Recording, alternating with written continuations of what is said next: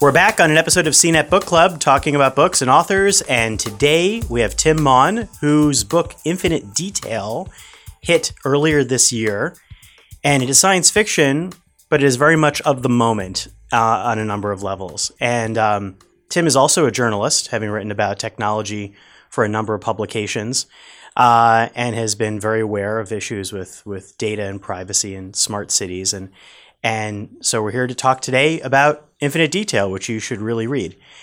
Tim, thank you so much for coming. Thanks, Scott. Thanks for having me. Yeah. So I read it and I loved it. And I read a lot of science fiction along these lines, but also I have been working in tech for a number of years. And the issues it brings up are both pre and post-apocalyptic, and yet not entirely apocalyptic in the spirit of there's a dark side, but there's also a hopeful side. What brought you to write about what Infinite Detail is about, which is about kind of like the collapse and rebuilding of smart cities, I guess? Yeah, the original idea was I had around about sort of 2013, kind of in the aftermath of the Snowden revelations, and there was that kind of there was that time where Anonymous were seemed to be fighting a war against various corporations over, they were fighting against PayPal and people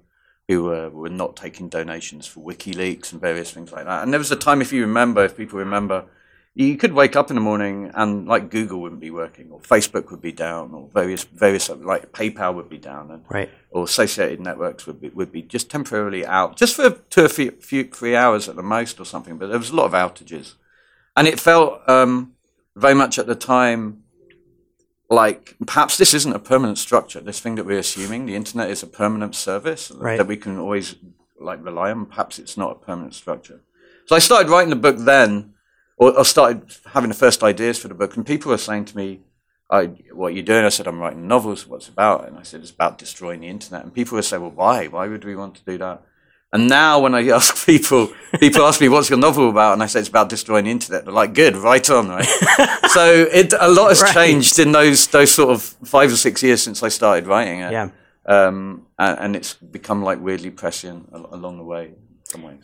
It definitely has. And if so, to catch up a bit, because assuming you have not read it, you may have, the book takes place in the past, which is the future, but also the present, which is further in the future, mainly between Bristol in the UK and New York City. And it is basically about the creation of this self-contained community called the Croft, which is a smart city apart from the smart city that's peer built, and but it's also about the collapse of the internet and the survival beyond that.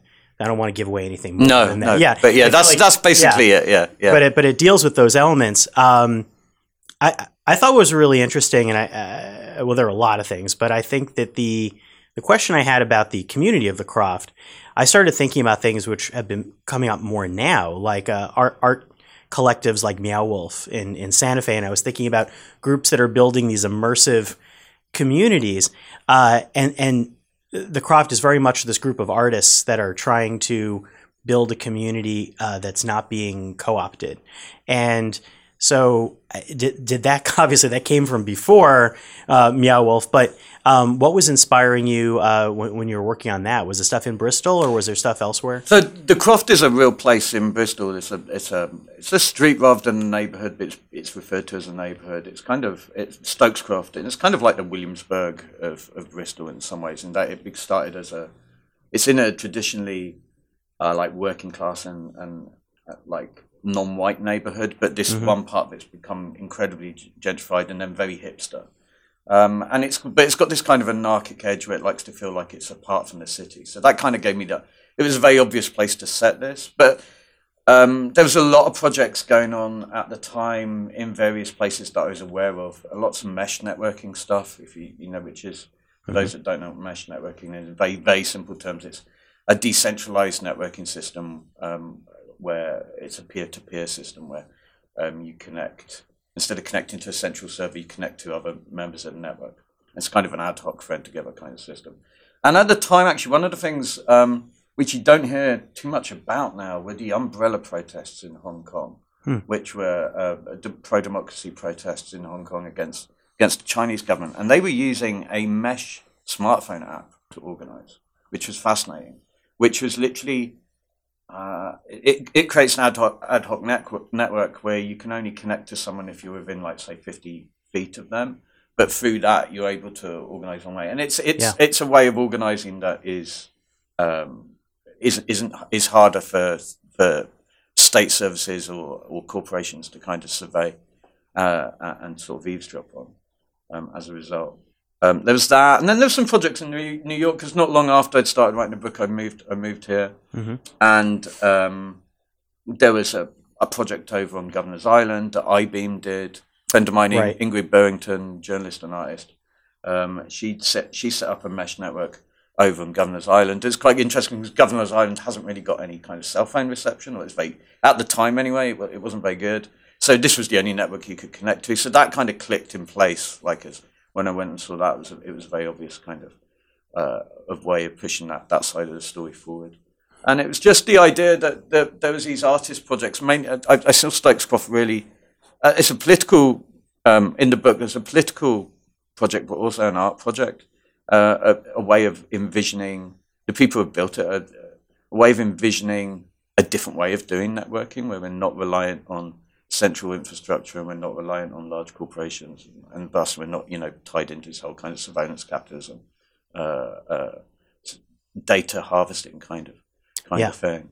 Well, and throughout all of this, a huge character in this book is the technology of these specs, which are, kind of the augmented reality future spectacles. It's also another thing I want to bring up is how interesting how you flow so many brand names throughout the book, which is common in cyberpunk, but you do it in a really interesting way. Like, it's very of the moment and casually brought up, but brings up issues of data with many companies. Right. Yeah. So there's like Samsung, Apple, there's Google, they're all over.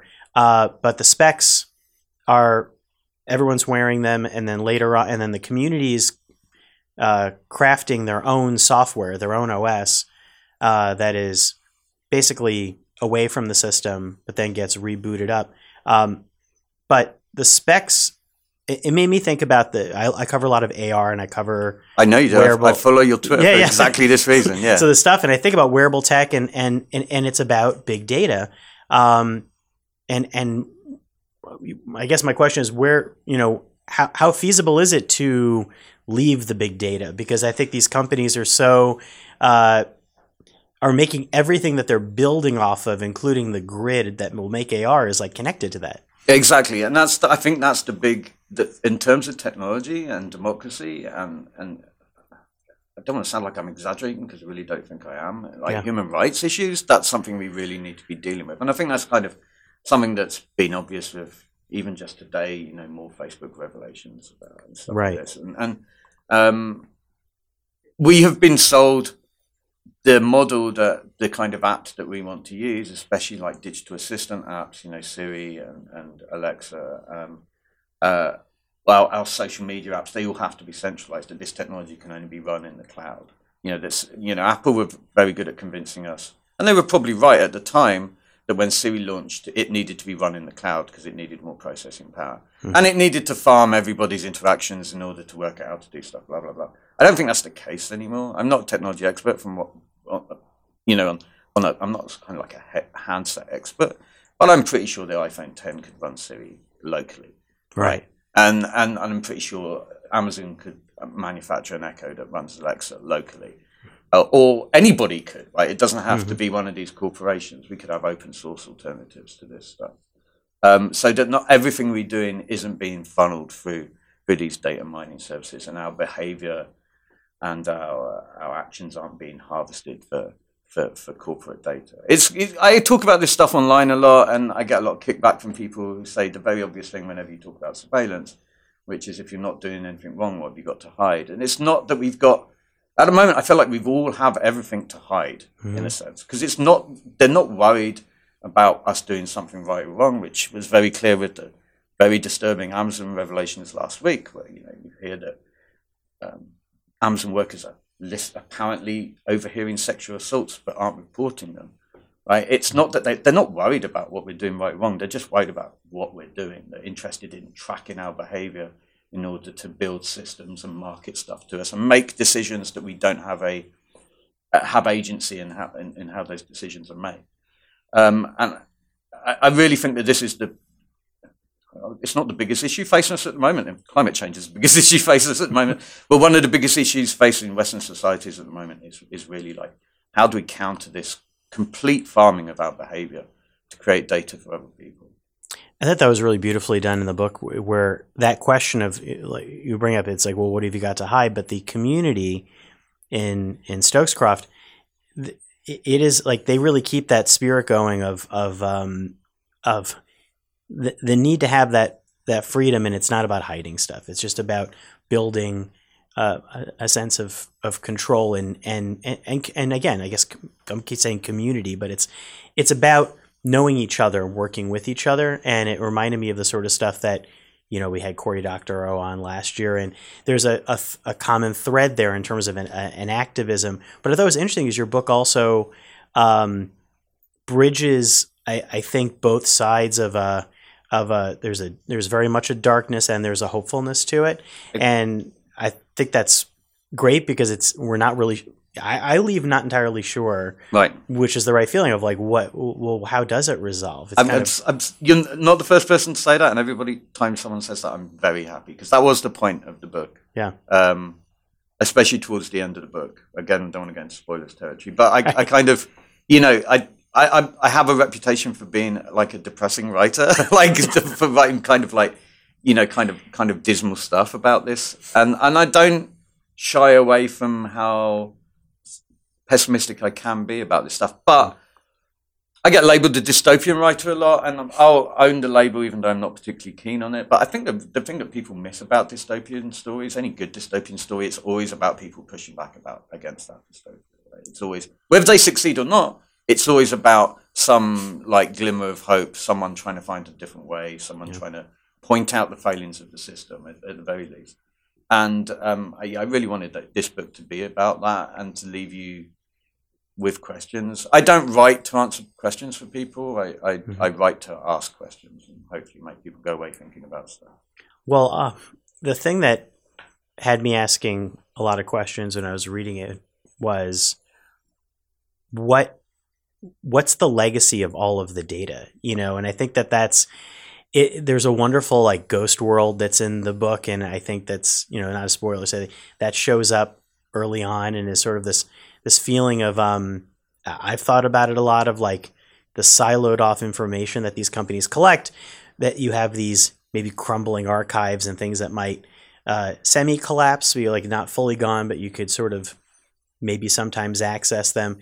And there's a sense of that in this world because the group that leaves to do their own thing, that's great, but then there might still be stuff out there.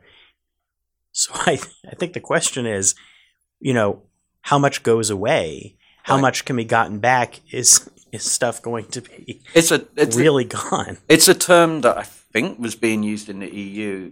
Yeah, I'll bring up about the archiving and sort of lost. I believe that's where. Something like that, yeah. Yeah. Thank Richard, I owe you a drink. It's really embarrassing because I'm savvy in other things and I just had never bothered to learn, even though we do a podcast. I'm going to spend like 4 days just making sure I'm autonomous with this. Thank you. It's embarrassing. Like I said to you earlier, it's just buttons. I know, exactly. It's not bad. I've stigmatized the whole thing. Like I look at a lot of more advanced stuff, but I get, thanks. So sorry about that. So I think we're like 15 minutes in. We'll keep rolling. So I think what's really interesting is this ghost world of stuff where you have data that's been collected and it's out there, but it's kind of half collapsed and yet it's still somewhat accessible. And it brings the question up that I have been wondering, which is when you have all these silos of data, these Facebooks and Twitters or Fitbits or all the stuff that's going to keep collecting, and maybe you're no longer subscribed or it goes away. Like, what will it fully go away? Will it be gone? What will you salvage? What are these pieces of yourself? So I was curious, your thoughts, even as over the course of the past 5 years or 6 years. I think it was the used a phrase, or maybe the EFF or someone, but I think it was a phrase they used in the European Union when they were having like legal battles with Google and people about the right to be forgotten. A phrase that you should have the right as an individual to have your data deleted, to have full control over what's kept and what isn't. And of course, we're in a situation now where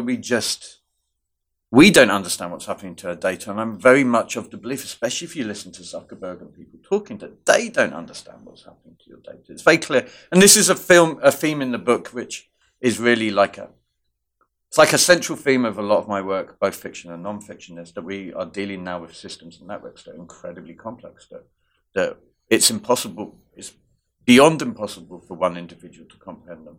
And increasingly, it's becoming impossible for human intelligence to comprehend them, and for the people that built them to comprehend them. And it's very clear when you hear Zuckerberg speak that he doesn't. He's basically admitting and Jack from Twitter that they don't understand how their networks work anymore, because they've just scaled up to a size that are beyond their comprehension, beyond they ever thought they would achieve, and beyond everybody that's using them. And this, I think, is a very genuine problem that has all kinds of implications for everything, from our personal data and our privacy, right through to human rights violations, right through to who wins elections, right through to... It creates an environment, I really believe, where... this is such a big topic, I have to be careful I don't go down a dozen rabbit holes with this, right? I know. But it's not just the complexity of digital networks, it's complexity of things like supply chains, it's complexity of how the economy works, and how these things are all tied into each other. We've got a situation where politicians don't necessarily have a lot of control over things. So when they promise to change something, they can't. And that has a knock-on effect that people distrust politicians. And then it's very easy for somebody like Trump to come in, or for Brexit to happen and things like this, where it's easier to scapegoat people than it is to actually make social change. And you promise change through authoritarian, illiberal ways, rather than through actually making changes to society. So I think this all ties in. Sorry, I've gone a little bit off topic, but the whole thing is our data is part of that, and it's being constantly resold and repackaged, and we don't know who's reselling it. The people reselling it don't know who it's going to. It's being used to create data sets that are being used to train algorithms and AI and machine learning programs and stuff like that, to do things that we don't intend it to do. I don't intend my data to be processed and used in predictive policing. I don't want that to happen. I don't want my data to be used in other algorithms. I don't want my data to be harvested by a hedge fund and used to make terrible investments that end up with people being thrown out of their homes or something, right? And it's almost like it's become almost like a tax issue. We're paying our taxes, but we don't want our taxes to be used for certain things. But again, that's a dangerous metaphor which I don't like. The metaphor that's being used a lot, and someone used it in I think it was either the FT or Wall Street Journal last week, of data is the new gold. And I think that's a really dangerous. We don't want to use that. We don't want to normalize that phrase, because it's not, data is not a natural resource that's dug out the ground. It's made from people. A friend of ours, Karen Gregory, is a sociologist. She came up with a phrase a few years ago: data is like Soylent Green. It's made from people. And I think that's a really good thing to remember. It's not a resource that we dig out the ground. It's us. We are data. It's a very humane thing, and we should have some control about how it's used and how it isn't used. And also look at what we've done to the world and huge populations of potentially billions for exploiting oil, let alone what we've done to the environment, but the countries that we've destroyed, and the colonialism that's happened over like this chasing for this commodity. Let's not do the same thing over data. Well, and it's sort of like inextricably linked, like you mentioned, that it's us, and that I think what's interesting, the more I absorb the nature of AI, is that it continues to be us. Like that it's not a byproduct, but it's it continually requires our data. We're literally teaching it to replicate ourselves. So the idea that the Amazon recruitment algorithm, if you know that story, it's the perfect example of this. Amazon were getting so many resumes that they wanted an algorithm that would sift through them. At the same time, they told the people developing it, we need to recruit more women. We're recruiting far too many men. So they went away and they generated this algorithm. They ran it. It sifted through these resumes. They all came back. They were mainly men. And they said to them, well, why is it still coming back with men? Well, we taught the algorithm to select resumes by feeding it all the resumes of people we've already hired, right? So in effect, they taught the algorithm to be sexist. There's a way that do things as they've been done. As they've been done. And this is, wow. I mean, it's tragic and slightly amusing and upsetting with that example, but that's how predictive policing works, right? So we're being sold predictive policing. That's why it's not humans, it's not biased, it can't be racist, but we're feeding it data from existing police services. We're feeding it data from existing court cases, from the criminal justice system. So it's picking up those same inherent biases that we know exist. Well, it feels like in the past year, at least, it's hard for me to tell, but it seems like this is a moment of really great change in everyday people being more aware of these things, versus, that there were science fiction writers, there have been tech writers, there have been activists, but I think it's hit and where technology, to cover technology is not a side area, it's literally the current event. And now your book arrives in the midst of that, where I think we're, Facebook and what that means to people, or what it means to have, issues with policing or elections. Like people seem to be aware of these problems, or Amazon, and are angered or want to know what to do. I really hope so. I really hope so. The pessimist and the cynic in me is not so sure, because I think like the bubbles I'm in and the bubbles you're in and that we're in, and the echo chambers, kind of, for want of a better phrase, that we're in on social media and the papers we read, I think we're aware of it. I'm not sure how much, in quotes, the general public is necessarily, or what the general public even means anymore in kind of these areas of like very divided communities and social media platforms. I mean, one example is the Snowden revelations, which was shocking at the time, but like, what is it, like 6 years later, people barely know who he is. Or if you ask people in the street, and people were asking there were people asking the public about Snowden last year, I believe, and they were like, "Oh, wasn't he that traitor?" And people don't don't remember that. Also, at the same time, we're very much, despite the global nature of social media and news networks, we're very much localized to a Western perspective a lot of the time. While their stories are people are leaving Facebook in America, they're literally having like millions of people in India and other so-called developing nations like subscribing en masse. So I want that to be true, Scott. I really do, and it's part of the reason I wrote the book, because hopefully it'll get into, if it gets into like free people's hands who haven't thought about this stuff before, then I've got outside of my bubble. And I do hopefully, I think it's something that's important for fiction and for popular culture to do, is to kind of push these things and make them more visible, hopefully. Well, hopefully, yeah. And then thinking of like bubbles, it occurs to me that what's interesting about the book is that it takes on these big topics and it's about global things, but it is a hyper local book. So like really it's only taking place in Bristol and New York City for I think the entire, and a container ship. So, and a container ship. Yeah, that's a big spoiler, but yeah. Sorry, there's a container ship. You're fine. This is a podcast. Let me say at the beginning. You should hopefully have read the book when you tune into this. But yes, and a container ship. Yeah, and that was very much a conscious decision, because I wanted to talk about, if the internet suddenly disappeared, we were so used to being plugged in globally. I mean, we would go instantly back to a hyper-local situation. So there's conversations in the book that I hopefully suggest that in Bristol, it's not that people don't know what's happening in America. They don't know what's happening in London. They don't even know what maybe is happening 2 neighborhoods away. Right. But other systems come about and are resurrected. So one of the characters in the book runs a pirate radio station. Mm-hmm. So there's a return to certain analog technologies and communication technologies.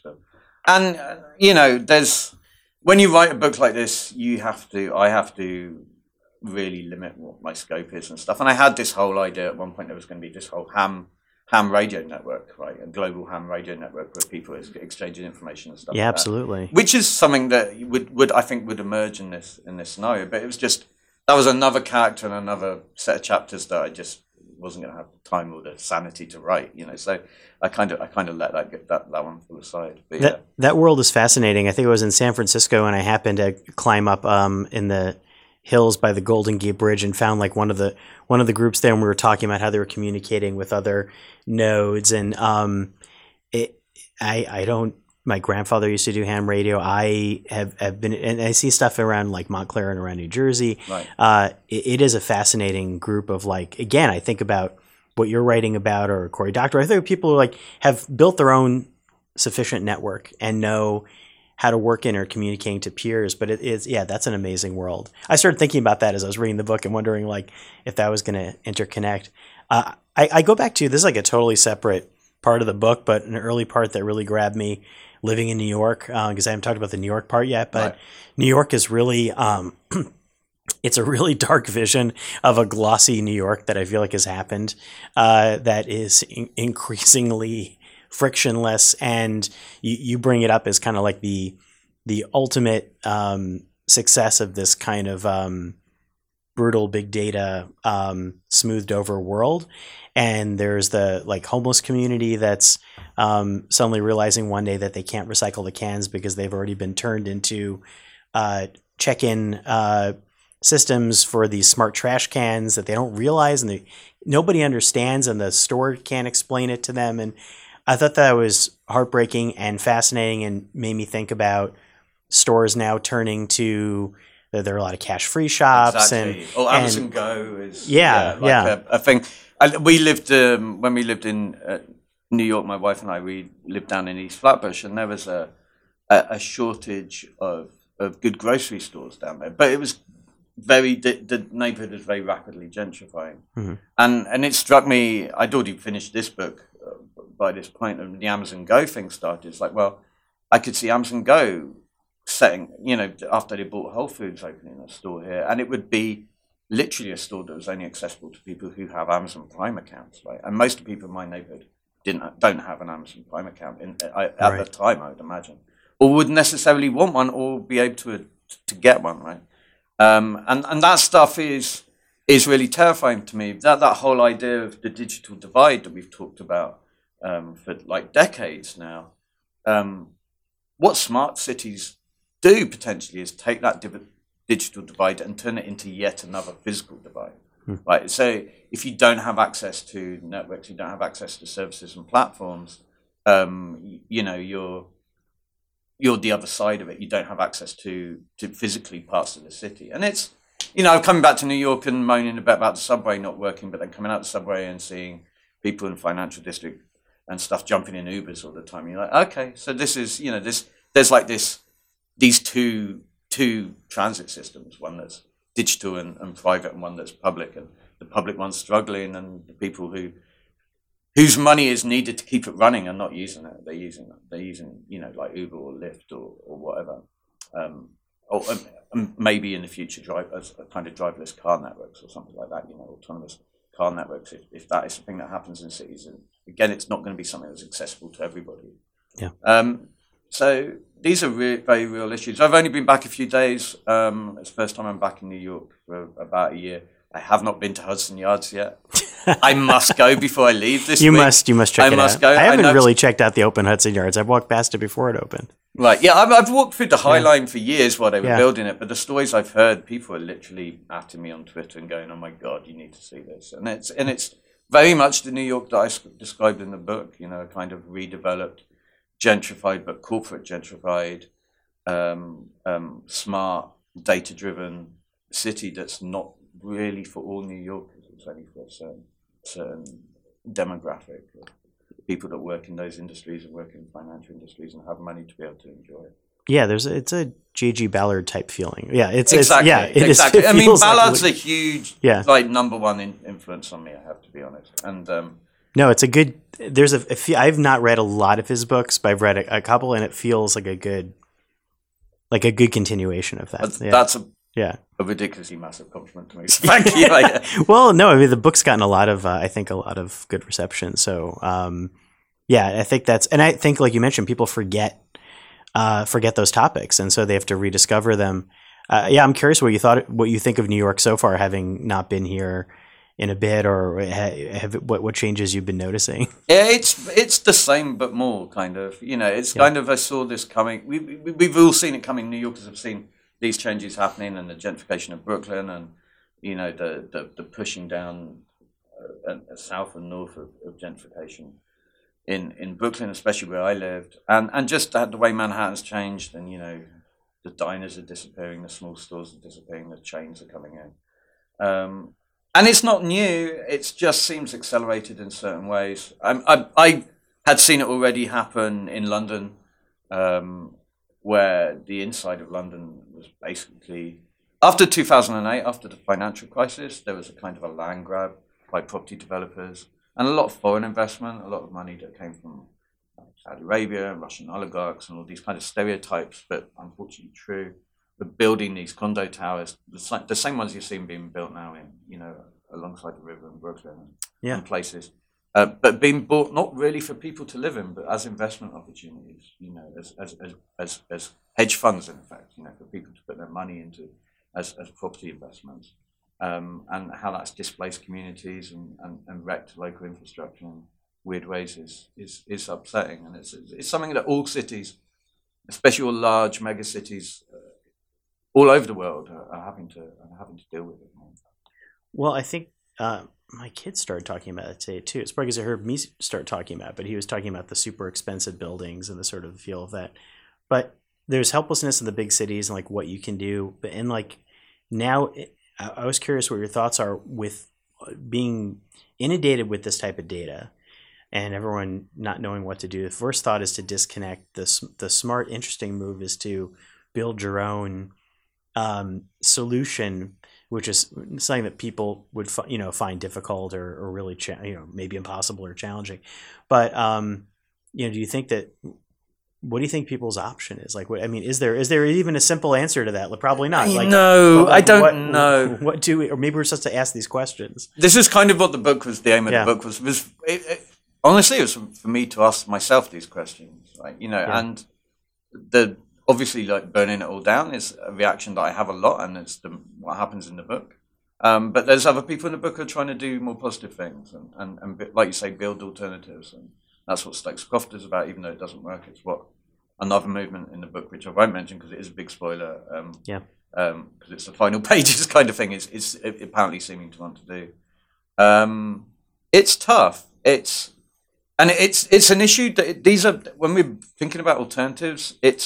I think the starting point for a lot of this stuff is really not focusing on the technology, and it's focusing on other political movements and organizations and activism and community building, and letting the technology come out of that or be part of that. Because I think the problem we've had is these technological platforms have been built by a certain demographic of people, mainly white men in Silicon Valley have designed these systems. And then they've been let loose on the world, and they haven't been built for other communities and other demographics and classes and races and whatever, different people to access. And I think that we need to reverse that process. We need to maybe start building systems from a community level up that are built for communities, not imposed on communities. That are built for cities, not imposed on cities. There's the really good assessment about smart cities, Adam Greenfield made in the book he wrote about smart cities several years ago, is that we're being sold a product, and we're being sold a one-size-fits-all product, right?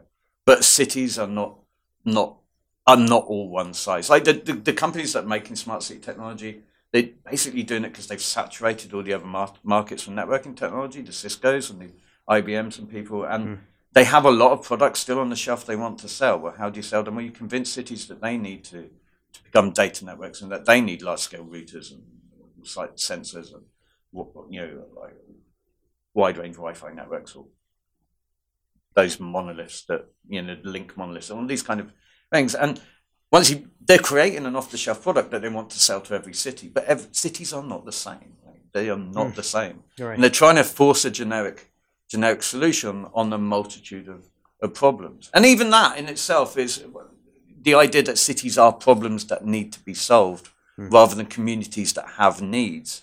I think that's a subtle but very important rephrasing of that problem, of that situation. Yeah. But it's how you sell technology and services to a city. You know, when I say, I mean the governance of the city. Right, you come in and say, "You've got problems, we can fix them," rather than coming to a city and saying, "What are your problems?" and how do we work with communities to build solutions that work for everybody? Well, and again, like I look at some immersive theater and arts things, and it made me think about collectives or groups that are trying to do things that are, you know, maybe it's street games, or maybe it's and it may sound optimistic, but you know, it's again, Meow Wolf or other groups that are trying to do things. Some of them are their own enterprises trying to, you know, sell tickets, and others are other things. But I wonder if some solutions can be found there, or whether those will be co-opted. But it's an interesting groundswell, and that reminded me of what you were talking about. Yeah, totally. And like I said, I don't really have the answers. I think Yeah. some of these things will work and some of them won't, and some of them will just be consumed into, you know, the capitalist way of doing things, and some will be bought up by large companies, and others won't, and others will fail, and others will die. But we need to keep trying, I guess, is what I'm saying, and not accept the answers that are given to us, and kind of try and find our own. Well, the book is a great, like you brought up, it's a great questioning of this current question of what do we do about the internet. So it's worth reading right now, because it's literally, do you tear it down? Do you build it up? Do you do both? Please do read it, and thank you for coming on and talking about all of this. And look forward to keeping in touch about what you're working on next. Well. I've got to try and write another novel this year. That's what I need to do. I need to get back in touch. But no, thank you very much, man. Yeah, thank please. you so much for having me in. It's been great, and it's been good to talk to you. Thank you. That's great. And follow Tim as well on, what is your account? My Twitter is @TimMaughan. Okay, yeah. Yeah, that's the main place I'm active these days. Yeah. Okay. Or my website's timmaughn.books.com. But yeah, Twitter, if you want to hear me ranting and swearing about technology, that's the place to find me. It's a good idea to tune in and do that. Thank you so much for stopping by in New York, and yeah, I look forward to reading what you have next. Excellent. Cheers, Scott. Thank you. Okay, thank you. Well, that's been CNET Book Club this episode, and we'll see you again next time.